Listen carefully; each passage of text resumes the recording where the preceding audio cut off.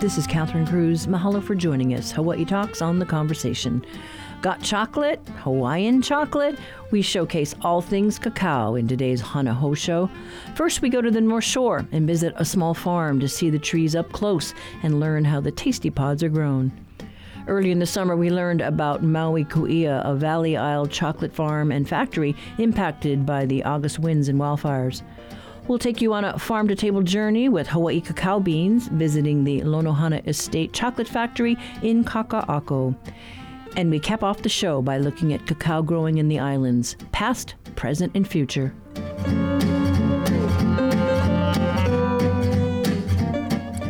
It's Friday, October 27th. The conversation starts after the headlines.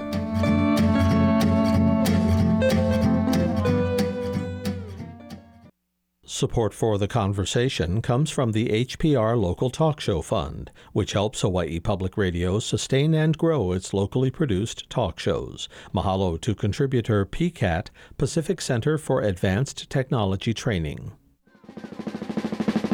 HPR invites you to our Sound Salon series. These in-person events are happening in November at our Atherton studio in Honolulu. Join fellow music fans as your favorite HPR hosts guide you through deep dives into their favorite tracks. Admission is $10, seating is limited. Learn more at hawaiipublicradio.org/events. Support for HPR comes from outdoor living on Maui and on Oahu at the Koko Marina Shopping Center in Hawaii Kai. With over 20 years in Hawaii, committed to the emotional and physical health boosts of living in the outdoors. OutdoorLivingHawaii.com.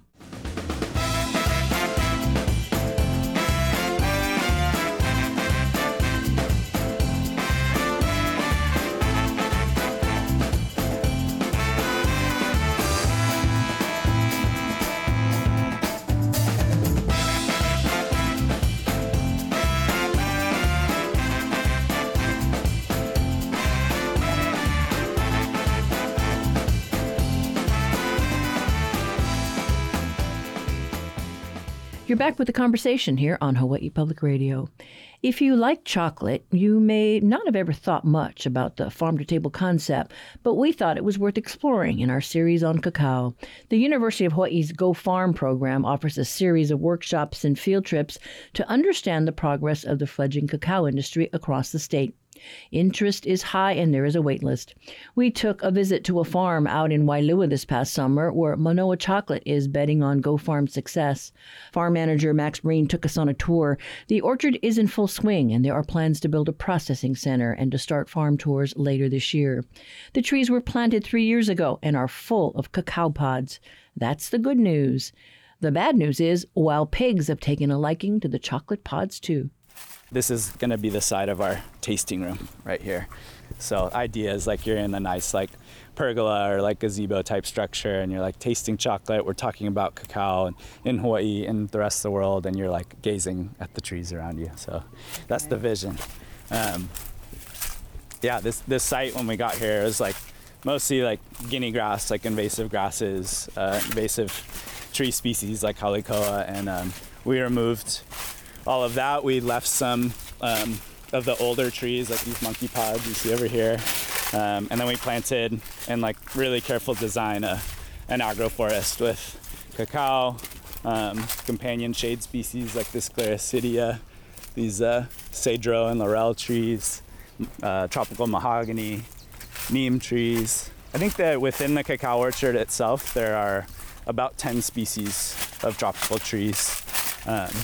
We only cultivate the cacao within the orchard, but like on the margins of the property and other sections, we grow avocado, mango, lychee, citrus, all kinds of stuff. This orchard that we're about to get into is the 2021 planting. So you'll see the trees are a little bit younger and we still have some fruit on them from this previous harvest that I left on so I could show people that visit the farm. And then all this used to be sugar? That's right. Yeah, it was sugar for a long time. We can see the Wailua sugar mill from this property as we get up into the next orchard. But before we got here, it was ranched. There were cattle on it, and then it was fallow for like 8 years. So by the time we got to it, it needed a lot of landscaping, a lot of work to start a farm. These are beans? Those are pods. Yeah, so the beans are inside of the pods. Here, there's a ripe one over here. Grab. So they change, the fruits start either like a green or a dark red like this, and they'll turn color, get lighter, get more of like a orangey yellow. And that's like our biggest indicator of when we know to pick the fruit. They're picked like that with some shears, and then depending on how your farm works, at some point on the farm, you'll group these pods up, or you'll do it right here at the tree. You crack this pod open, usually with a machete, or you can do it with a mallet, and then you take the seeds out, you extract. Have you ever tried cacao fruit before? I haven't. Oh, great, exciting moment. Yeah. So this is the seed. It's covered by this mucilage or pulp, as we call it, and this is sweet pulp that tastes. I'll let you be the judge of what it tastes like. Yeah. So just suck on it. Don't chew the seed. What do you think? It's creamy, tart. Reminds me of soursop. Yeah. Mm-hmm. That's a common one people say, for sure. Yeah, a little soursop. Some people say lychee. Kind of a cross between the two. Some citrus. Yeah. It's good. Yeah. I'm glad you like it. A stint in the Peace Corps in Panama propelled Breen into agriculture. He's a graduate of the University of Hawaii at Hilo campus and has worked on cacao farms on the Big Island and is now focused on seeing the orchard on Oahu's North Shore mature. This farm is a collaboration between Manoa Chocolate and Cacao Services, Inc., which is an agricultural consulting firm that specializes in cacao. So we started this farm in 2020, planted our first trees in 2020, and our trees are now bearing. And I'd like to show people what we've built and educate people in Hawaii on cacao, chocolate, and this beautiful site we have. How many acres is under cultivation?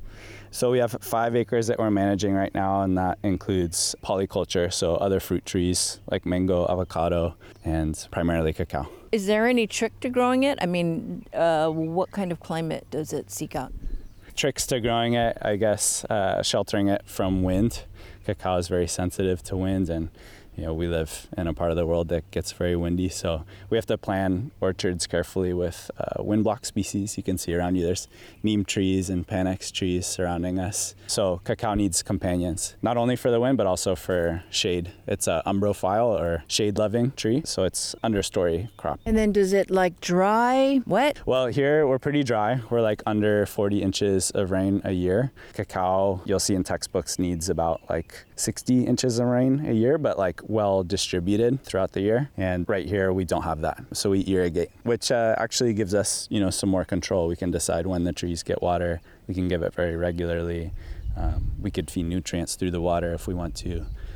And you've got a fence to protect from pigs and things like that. That's right. Yeah, primarily pigs. Pigs are our biggest pests, our biggest challenge on this farm, I'd say. And once the fruit started to bear this year and last year, the pigs in the area started getting a taste for the fruit, and then we were in big trouble. They started tearing trees in half to get to the fruit, cutting into the trees with their hooves.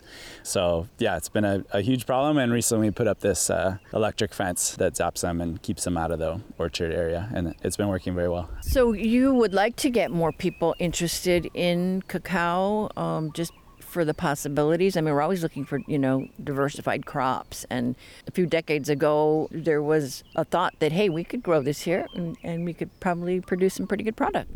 Yeah, absolutely. I think there's many aspects of cacao that could be good for Hawaii, namely, of course, growing a food crop and also reforestation. So because it's an umbrophile, as I mentioned before, it needs a canopy, it needs a forest to grow under, or it thrives better in one. That gives us the opportunity to reclaim land that was used for sugarcane or cattle ranching and plant tree species, grow a perennial crop with bigger trees sheltering it. How tall will these trees grow? The cacao trees, will keep them under 12 to 15 feet, really, so that we can reach the fruit. They'll keep going and then fall over on themselves and grow again if we let them. But because we're trying to harvest a crop, we want to keep them in a manageable stature.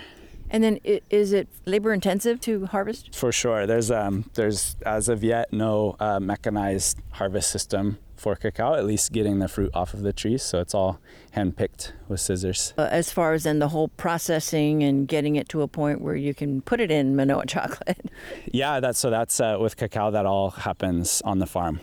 So we harvest the cacao fruit, we pull the seeds and pulp out of the fruit. We then put it in a fermentation box, usually a wooden box, and that gets turned back and forth into other boxes for like on average about a week. And then it needs to dry in the sun. So we do all that on farm. It's about like a 2-3 week process in total.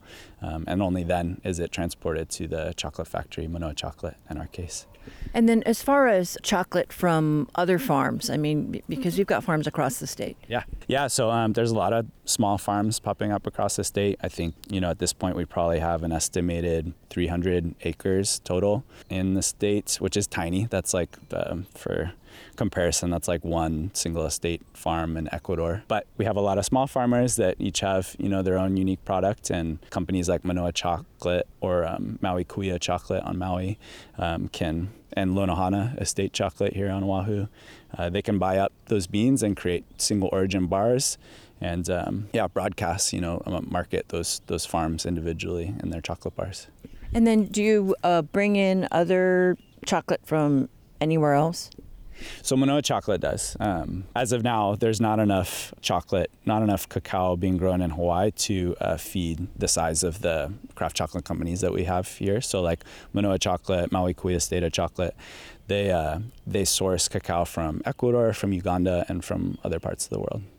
And then, because we've heard lots of hullabaloo about Kona coffee, and how does that work for a product like this, where you've got some cacao from Hawaii and then other places?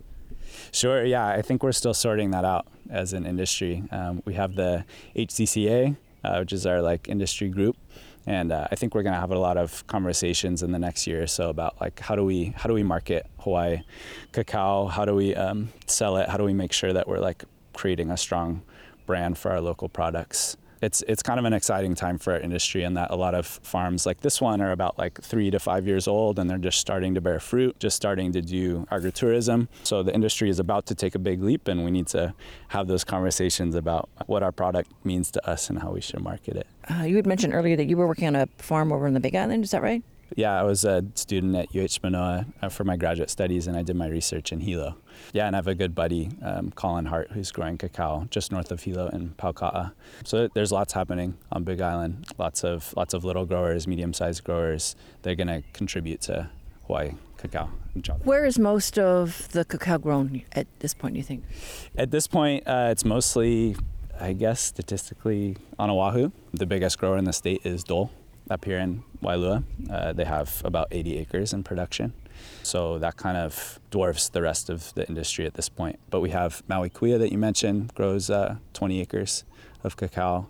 Let's see where else. Mililani, actually also here on Oahu.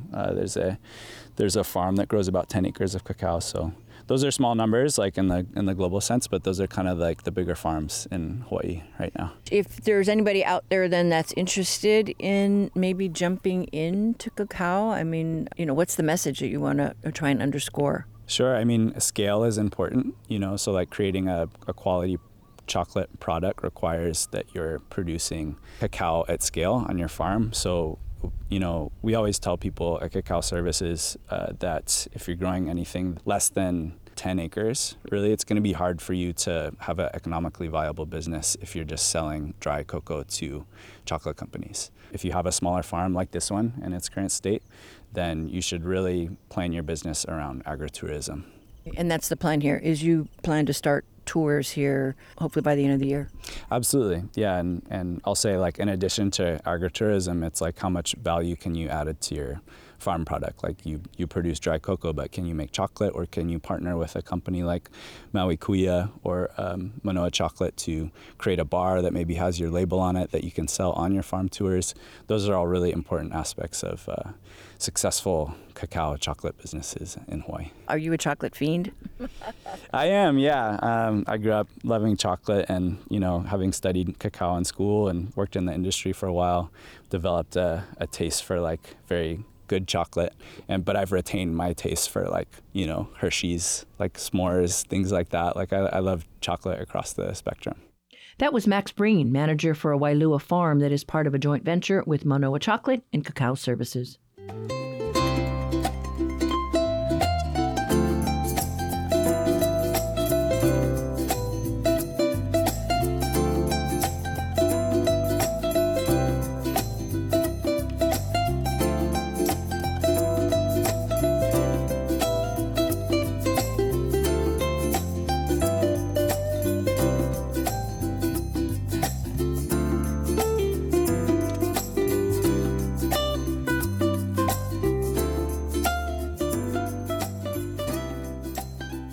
Today's show is all about our state's craft chocolate industry. Next, we turn our attention to Maui Ku'ia Estate Chocolate, a cacao farm whose proceeds go to charity. Started by retired biotech executive Dr. Gunners Valkers, its success is being looked at closely by others in the fledgling industry. The recent wildfires in Maui put a pause on the operations. We talk with Vice President Dan O'Doherty about the company's history and how innovation helped the young craft chocolate industry get up and running. We had a lot of private landowners as collaborators, like throughout the whole island chain. And Maui, we did a site with a man named Gunners Valkers, who is a just recently retired biotech entrepreneur. And by far the best collaborator we ever had, being a real data person. So I went over to, collect some data and manage his trial, which was just 40 cacao trees that we were trying the same trees, so grafted or cloned, to see how they perform in, hot and dry areas through like mountainous areas, almost up near a volcano.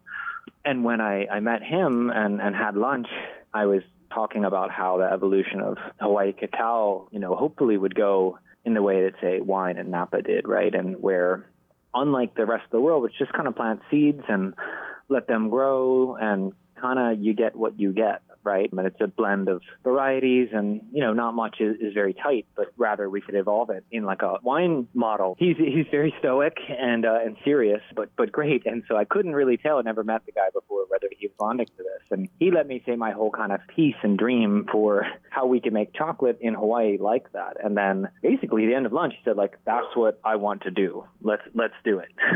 And, that was the kind of start of the project. So for a long time, I was just a consultant designing and building the farm. And then at one point, he said, I'm going to build a factory.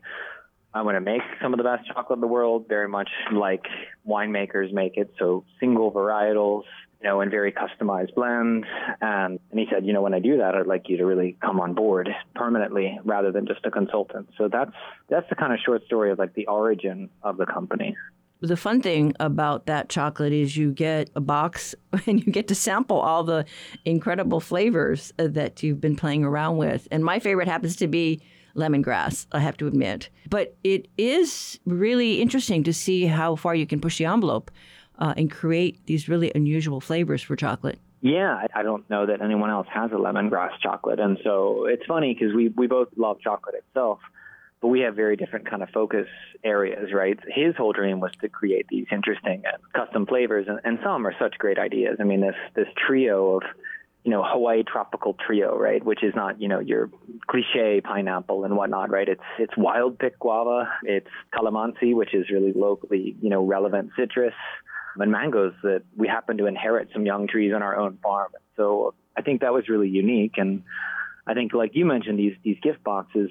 I think the another unique thing about our company is the majority of what we produce is in these very small 5-gram Napolitans, which I think really reduces that kind of barrier to entry for tasting, right? So as opposed to, spending $7, $8, $9 for a single bar of a single flavor, you can get this assortment of small pieces, which are a personal single bite is unique. And I think that's really helped us let people that aren't used to anything other than the grocery store chocolate kind of access the range of what's out there.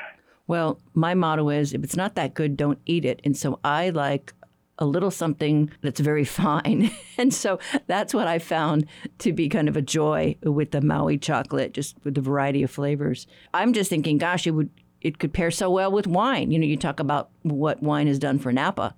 So, right. Yeah, I think about the possibilities for agro-tourism, that kind of thing. Yeah.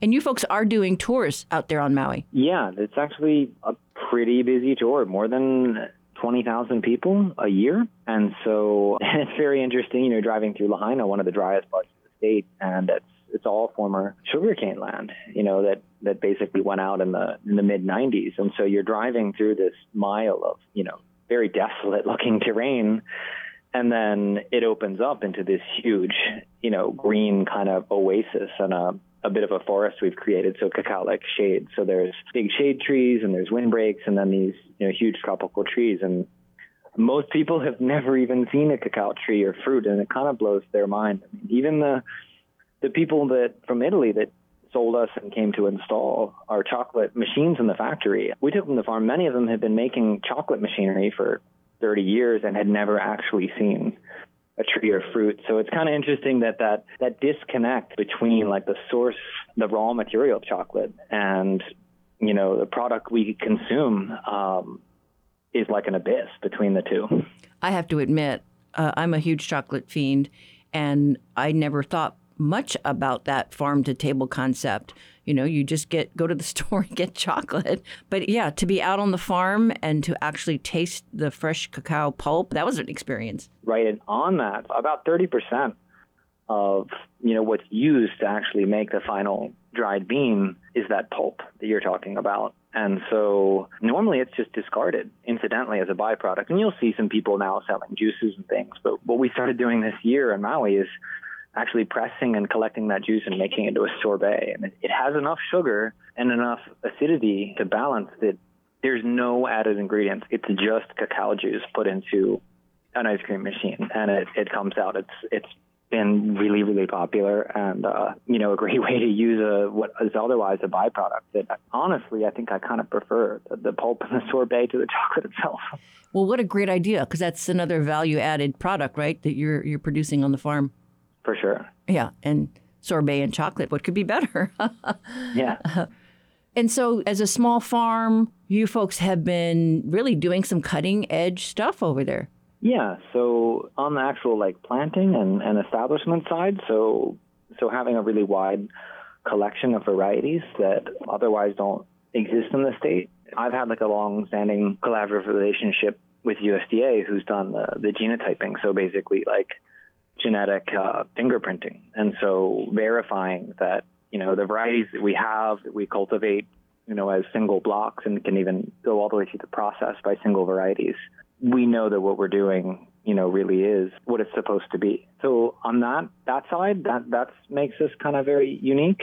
And then the post-harvest process, which is the fermentation and drying as well. So one, we have kind of a lot of real-time monitoring of what's happening during the fermentation. Typically, cacao fermentation is just a spontaneous process, right? You basically harvest the fruit, pile it into a large wooden box, and kind of hope it just goes well. It's usually fermented for about a week, plus or minus a couple of days. But because it's spontaneous and not inoculated in the way that, say, beers and wines and yogurts and many other fermented products are, there's inherent variability. And so by looking at fermentation in real time, each one can get adjusted. One goes a little slower, and so we might extend it an extra day. So those are kind of two of the many innovations that we've developed that we think kind of make us unique.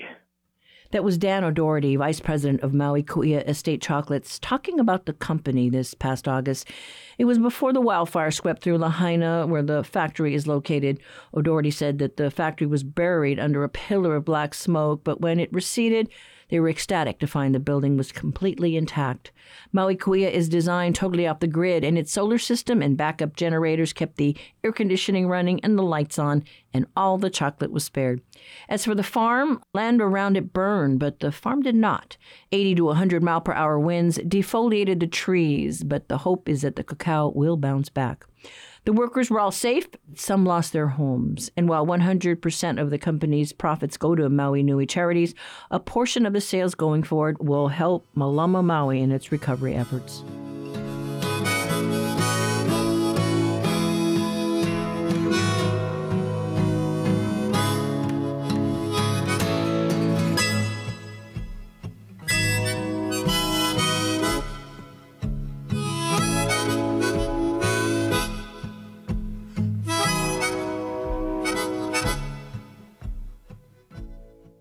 Support for HPR comes from Stadia Capital Group, a Hawaii-based investment firm committed to wealth preservation and monthly income in a managed and diversified portfolio. Learn more about fund options at stadiacapitalgroup.com. Nearly 200 businesses across the state rely on HPR underwriting to reach engaged listeners like you. Mahalo to Jeff Gear, Eco Clean Hawaiʻi, and Gen Korean Barbecue House. They believe, just as you do, in the power of public radio. See a full list of our underwriters at hawaiipublicradio.org.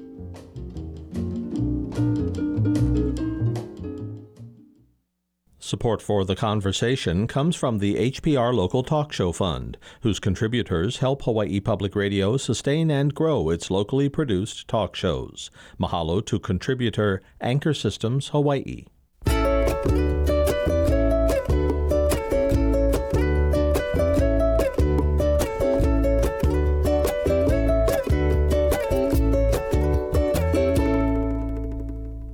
Welcome back to The Conversation. If you're just joining us, we're sharing a show all about chocolate. We Hana Hou stories aired this past summer about cacao farms and producers of the popular confectionery. Chocolatier Seneca Claassen started Lonohana Estate Chocolate in 2009. The family-run farm has 5,000 cacao trees on 14 acres of old sugarcane land up on the North Shore. Cacao beans are picked at peak ripeness, fermented, dried, and transported to town for processing. The Conversation's Lillian Song visited Claassen at his factory located at the old Kiwalo Theater on Queen Street. It houses state-of-the-art equipment as well as vintage chocolate-making machines, some over 100 years old. That's the old screen, and where you came in on Queen Street or that side door there would have been like the wing exits. The scuba shop on Cook is in the old lobby. So the theater went this way. And then some of the screen surround is still original there. See all the honu, flying fish, albatross, monk seals, and the ceiling paint is, as far as we know, is original. So this building has had a ton of different lives since the 1960s when it stopped being a theater. It's a cool space to be making chocolate in. Anyway, so as you can feel, this is all the hot production zone. And a day like this in the summertime, it's very warm in here, but that's actually advantageous from a chocolate perspective. There's a lot of machine heat, and I was roasting this morning. About 100 kilos, so about 220 pounds of beans. The next stage after we roast is that we need to winnow the shell away from the nib. And so this big cabinet-looking thing is our winnower, and it's still messy because I just finished the cycle. It's the oldest piece in the factory, so it's over 100 years old now. And this was a winnower that was installed new at a company called Blancsart in Barcelona in 1918. And we know in the 1960s it was sold to this Australian food manufacturing company. They're the biggest sauce producer in Oz. They make ketchup, mayonnaise, all that kind of stuff. And the guy who started that company had a wild hair to start a museum of food production technologies. So he literally just built a building and he installed all this weird stuff in there for all kinds of different foods. And one of them was a small chocolate production line, which never actually made chocolate. It was just a demonstration. It's still got the original electric motor that it had since 1918. So that hasn't changed. Yes. It's amazing. That is so cool. It still works great. So this is the Melanger, big stone grinder. If anybody's ever seen the famous Marcel Duchamp chocolate grinder painting, like this is it. This is the iconic kind of image of what these are. Big, huge granite stones with a turning base under them. And so the cocoa nibs are being smashed, but also sheared as the base rotates. And the wheels stay in place and just turn over it.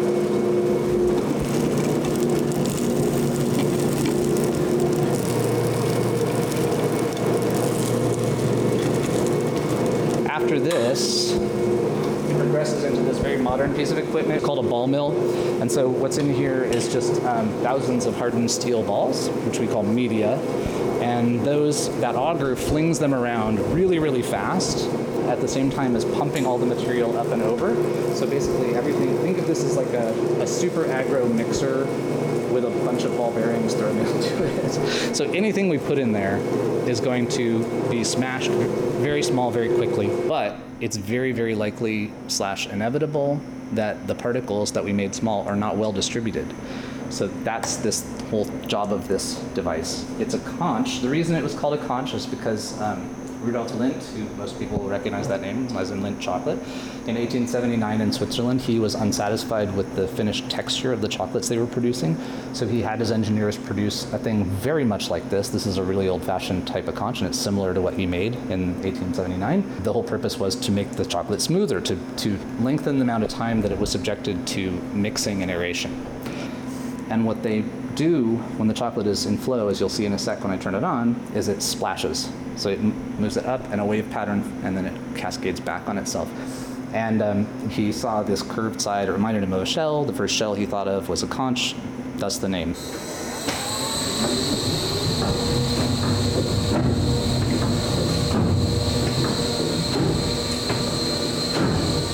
But this has a fun splashing noise, which I kind of love. Next, the liquid chocolate is tempered, poured into molds, and finally packaged. The many steps that go into making Lonohana Estate and Onomea chocolate. Klassen is passionate about educating consumers about the process from bean to bar. I love the amount of influence and control you can have over all the processes. Even if you're working with a co-op, and even if that co-op is local, some of the quality control issues can be difficult with cocoa because so much of the most important stuff happens on the farm sites. I mean, 70-75% of the flavor possibility of the chocolate shows up in the beans and the bags in the factory. So what we do here in the factory is maybe a quarter of the total potential that we're adding here. Everything important happens on the farm. So if that is utterly beyond your influence, then you kind of have this residual quality control problem that never goes away, even if it's nearby, you know. Seneca, you have said that if the cacao orchard doesn't work, then the company doesn't work. And you want to make chocolate in a different way, respecting people throughout, step by step, no exploitation, respecting the whole process. So what has it been like for you to do Lonohana with this mission in mind? It's challenging. Doing any agricultural project in modern Hawaii is challenging. Chocolate has some advantages just in the sense that it's a food that people are incredibly emotionally attached to. So you have some leverage. when you start talking with people about chocolate, they're already a little bit gaga. So you kind of like, okay, I have a window of opportunity here. But it's producing things the way we produce them and paying labor costs of a developed world agricultural product. You know, you're talking about from my point of view, a properly cost of a chocolate bar. But that's still a huge change from what people are accustomed to. So when people come into our tasting room and love something and then they pick it up and they see that it costs $16 for 65 grams of that chocolate, sometimes a shocking amount of the time, it's not an issue.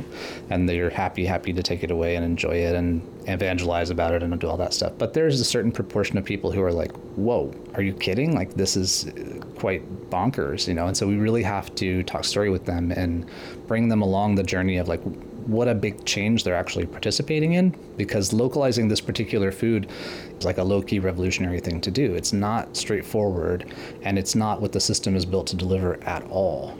So there's a lot of little things that are super challenging at a relatively small scale. And also the chocolate industry full stop has been so industrialized over the course of the last 150 years or so that like doing any part of it at a small scale is inherently inefficient in a certain way. And so you have to be able to overcome that somehow or other.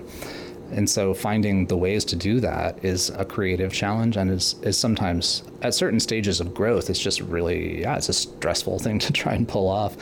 So we just moved to a new factory last year, and that's a big capital expense to build out such a thing, even though our factory is still small in the global sense. But for us, it's a huge outlay of cash and a huge risk to go do stuff like that. And we need to go do more farming. We need to expand that. So it's not us alone, but there's a whole group of people in Hawaii right now trying to really build a little industry around cacao and chocolate that I think has a lot of potential to benefit Hawaii in the long run and actually bring something really positive to the islands. And as an agriculturally based product, which is fantastic and something we can uniquely do well here in Hawaii, in my opinion. But anytime you're trying to start an industry from scratch, especially an ag industry in modern day Hawaii, it's a big challenge. And so understanding for you, the Lonohana estate up on the North Shore, you took over some old sugar acreage up there. You remediated the soil. You got it healthy going again so that you can actually be growing, was it how many, 4,000 trees? Yeah, it's almost 5,000 trees, I guess, at this point on that one at Aopoiola 9, which is our original farm site. that's one of the coolest things to me about cacao is the capacity it has to repurpose degraded land, and we have an awful lot of that in Hawaii after the plantation era. And in the case of where we particularly are on Opaila Ridge, right above Haleiwa town on the North Shore, it's really cool because back in the kingdom, if you use your imagination and cast yourself back into that time, that was all dry lowland forest. Like those weren't open grasslands back then, yeah? And so in a sense, the use of agroforestry, regenerative agroforestry practices in a space like that, not only is an act of molama'aina for that place, but it also kind of reverts it to a type of landscape that it would once have been on its own naturally. There's cacao trees in there now and mahogany trees and some things that never would have been there before, but the overall environment that we now work in on that 14 acres of Oahu is actually like cast back in time. There's pueo living in there, and there's all kinds of cool stuff, yeah. And so it's pretty inspiring place to be, and the fact that we can make something commercially productive and have that kind of impact on the landscape is really cool. Do you guys do trade shows? I mean, right now, is it trending up for Hawaii chocolate? I think so. Yeah, in terms, if you look at the profile and like awards won and all this kind of stuff, I think people are really starting to recognize us as an origin producer that is super high quality, has a really distinguishable, identifiable kind of profile of flavor and quality. And I think that's starting to happen for sure. Not just regionally, but globally. You know, Hawaii cacao is getting awards at the Paris Salon de Chocolat. There's a raw materials award every other year. Hawaii beans have won lots of awards at those in recent past, and the finished products are doing really well too, not just Monohana and Onomia stuff, but our friends and colleagues from around the islands. So I think people are paying attention to what we're doing and starting to realize it. I think in the long run, like the dream is really to create an industry that has so much allure that it's another reason why people want to be in Hawaii, you know, that we really attract people to come specifically see cacao and chocolate destinations when they're here in the islands. And that's a thing that they come for, just like you go for the wine in the wine country, you know. We're absolutely up for that, and we're trying to be part of making our own little stuff as good as it possibly can be so that we're serving that broader goal. Okay, so Seneca, earliest memory of chocolate? Man, somebody just asked me this recently. It's a chocolate orange at Christmas time. I don't know if you ever got those, but I was raised by kind of like hippie wolf people, and I was not allowed to have sweets or sugar or anything. So whenever I got them, which was usually around my grandmother, I was like a fiend.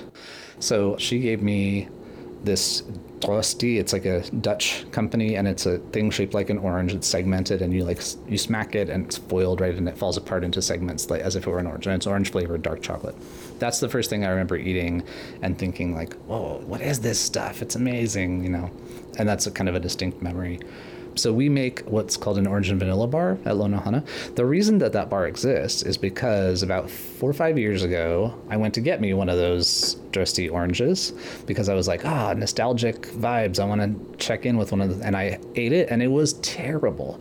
And I don't think it was terrible just that like my nostalgic memory compared with what it really isn't as good. I think it is. I think a lot of chocolate products, candy products even, have become much less good since we were young. Mounds is another one that I used to love that candy bar. It is terrible now. And it's terrible because the coating, that's not even really chocolate, but the coating compound that goes around the coconut is just trash now. It's all fat and sugar. There's very little, So if you look at the prices of some of those things and you realize how little they've gone up, then you can just use your imagination. Like, well, what has had to change about the product itself for the price to stay so consistent over 30 years, right?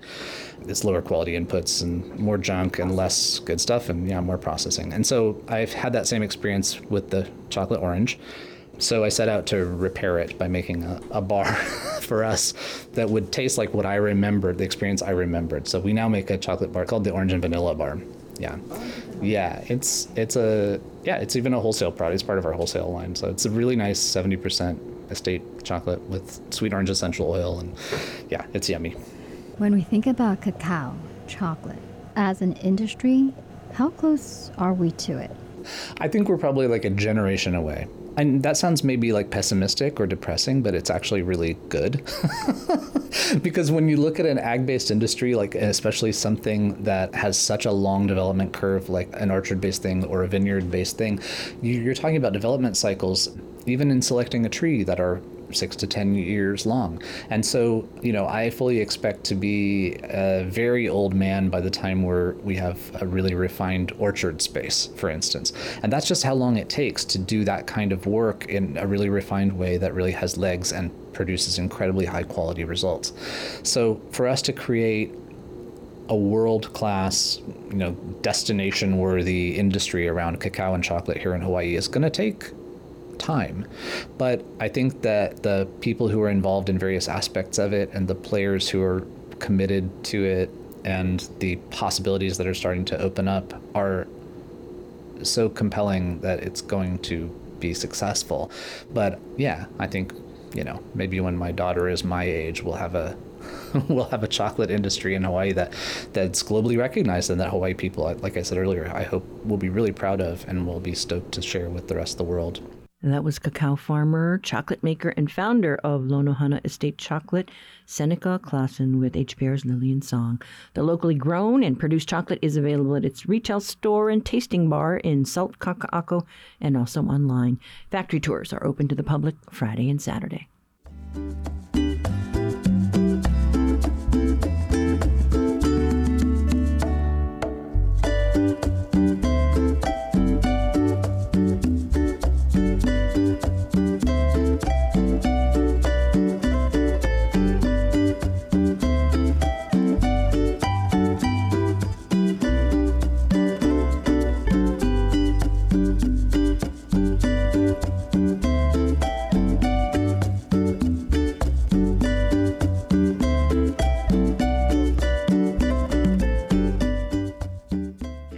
To think that Willy Wonka's chocolate factory lives on in a Manoa laboratory. It's where retired University of Hawaii professor Skip Bittenbender likes to use Hawaiian cane sugar and Hawaiian-grown cacao for a homegrown craft treat.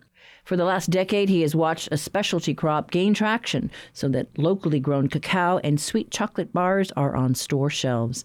The crop has come a long way since cacao first appeared as a novelty in King Kalakaua garden. Coffee giants like Guittard, Hershey, and Nestle all have looked our way. Hawaii is the only state that grows cacao. We head down the rabbit hole and trace cacao history and talk about hopes for the future. Bittenbender and many students at the University of Hawaii College of Tropical Agriculture have been intimately involved in building an industry through trial and error.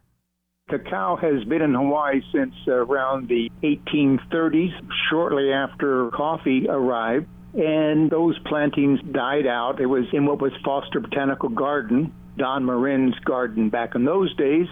And then it showed up again in the mid-19th century. And by the late 19th century, there were two chaps in Hilo who made a little planting. And there was concern that maybe this is something that Hawaii might want to get into.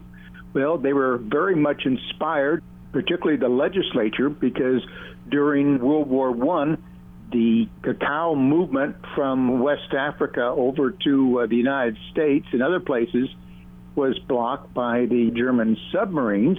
So the price of chocolate went up sky high, and the legislature wanted to know if maybe we could get in on this. And so the plantings were made by what became today the CTAR, the College of Tropical Agriculture and Human Resources.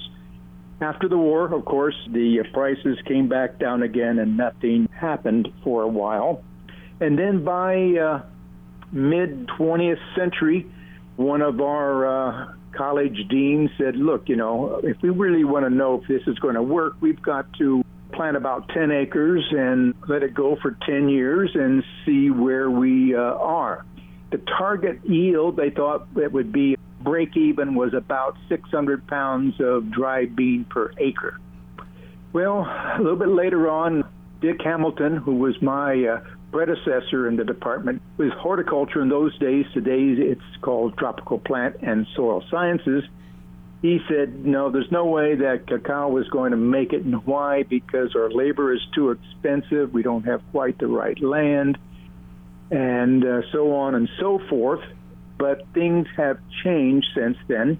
And part of that change, I think we can lay to people like John Nancy, a entrepreneur in Portland, Oregon, who wanted to sell beans from different origins to chefs and whatnot, but he realized that they couldn't do anything with it unless they had the right equipment. And so he experimented with all sorts of consumer-grade food processing equipment, including the Champion juicer, small hobbyist hop crushers, hair dryers, and the most important piece were stone-on-stone wet grinders, which were very readily available out of India. That laid the groundwork for the craft chocolate industry. Meanwhile, early to mid-1980s, Jim Walsh arrived. He arranged for some of his people to bring back promising genetic material, promising varieties of cacao from various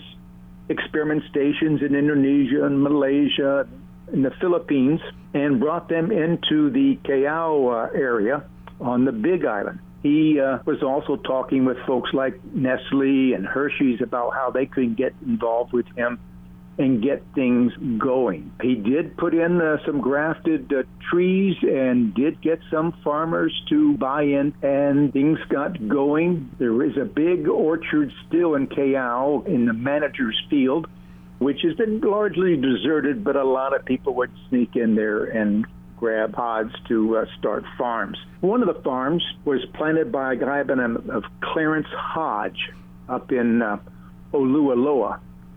And he planted, according to Walsh, 6 feet by 4 feet spacings, which is way too close for our conditions. He got things going. It was very rough. He had to break holes in the lava with the hydraulic ram. I was there the day they were busting the holes, and planted the trees. But he was a fairly elderly man. He became ill, went back to the mainland, and died. Farm was neglected, but was later purchased. It was just a 1-acre operation by Bob and Pam Cooper. And they started up the original Hawaiian chocolate factory in Holualoa.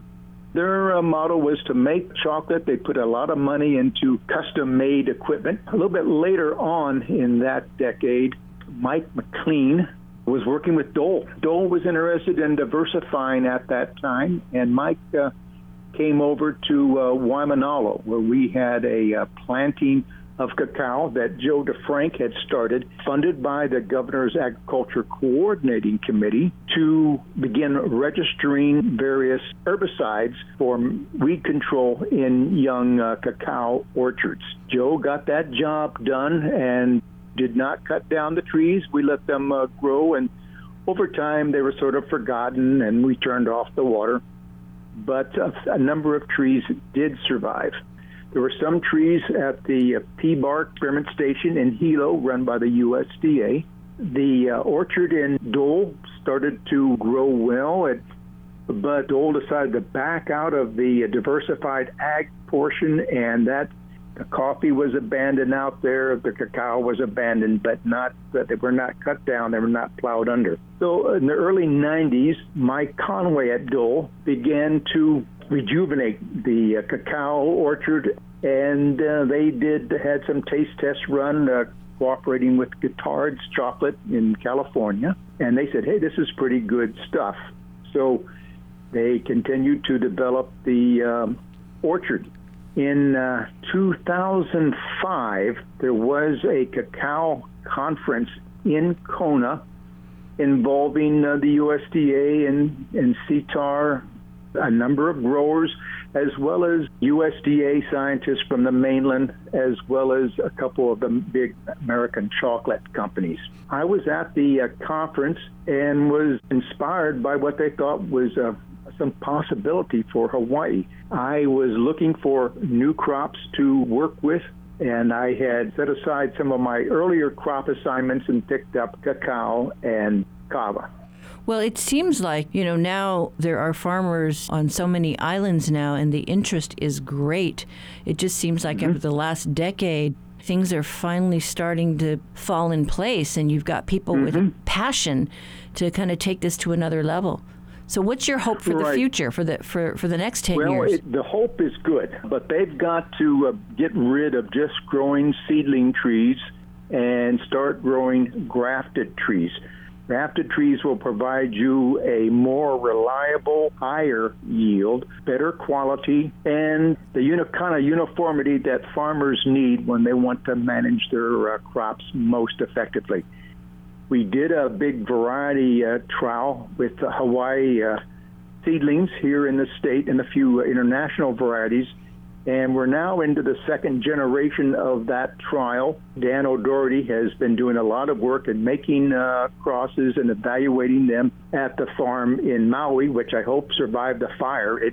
It was burnt once already in the big Lahaina fires of about 5 years ago. But anyhow, yes, things look very promising. If we moved into grafted varieties, we'll be able to probably double our current yields. We do have a cacao association, and Hawaii Chocolate and Cacao Association, which is statewide, and then there's one in East Hawaii, the East Hawaii Cacao Association. There's probably one in Kona. Well, can you talk about this whole idea of, what is Hawaiian coffee, Kona coffee, and what is Hawaiian chocolate? I mean, how does the association and how do the growers deal with that standard? Because we don't make enough just yet to really, have a full-fledged industry.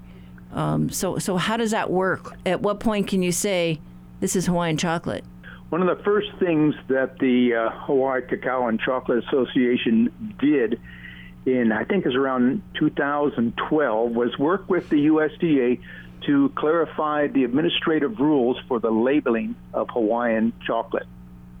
And the deal is, if you want to call it Hawaiian chocolate or by any other Hawaiian island name, 100% of the cocoa liquor or the beans used to make that have to be grown in Hawaii to be called that. If you're going to be creating blends, which is a very normal thing to do when you're making chocolate, you want your Hershey bar or your Nestle's bar to taste the same year after year, then you must label that. It has to be at least 51% Hawaii grown bean. The other 49% can be from someplace else, but it's got to be labeled Hawaii blend chocolate. So these rules have already been laid down and have been around for over 10 years now. And I think we can, provided it's enforced, and the labeling specifies that the content of the Hawaii bean in that chocolate has to be clearly stated on the package. We should be able to avoid the Kona coffee blend issues that have been bothering people in Kona for almost 40 years. That was retired UH professor Skip Bittenbender, who wraps up our look at our series on island-grown chocolate. Treat yourself to a bar of the good stuff this weekend. Savor it. Support local. Give Hawaii craft chocolate a go. Who can take a sunrise, sprinkle it with dew, cover it in chocolate and a miracle or two? The Candyman. The Candyman can. The Candyman can, 'cause he mixes it with love. That does it for today's Aloha Friday Hana Hou show, spotlighting our cacao series, originally aired this past August. We have to go now, but we would like to hear from you. Do you have a chocolate story to share with us? Call our talkback line. Tell us about your cacao adventures. Here's the number, 808-792-8217. Our program is produced by Russell Subiono, Lillian Song, and Stephanie Hahn. The Backyard Quiz theme written for us by John DeMello. Theme music courtesy of Gypsy 808. I'm Catherine Cruz. Join us on Monday. Pick up the conversation.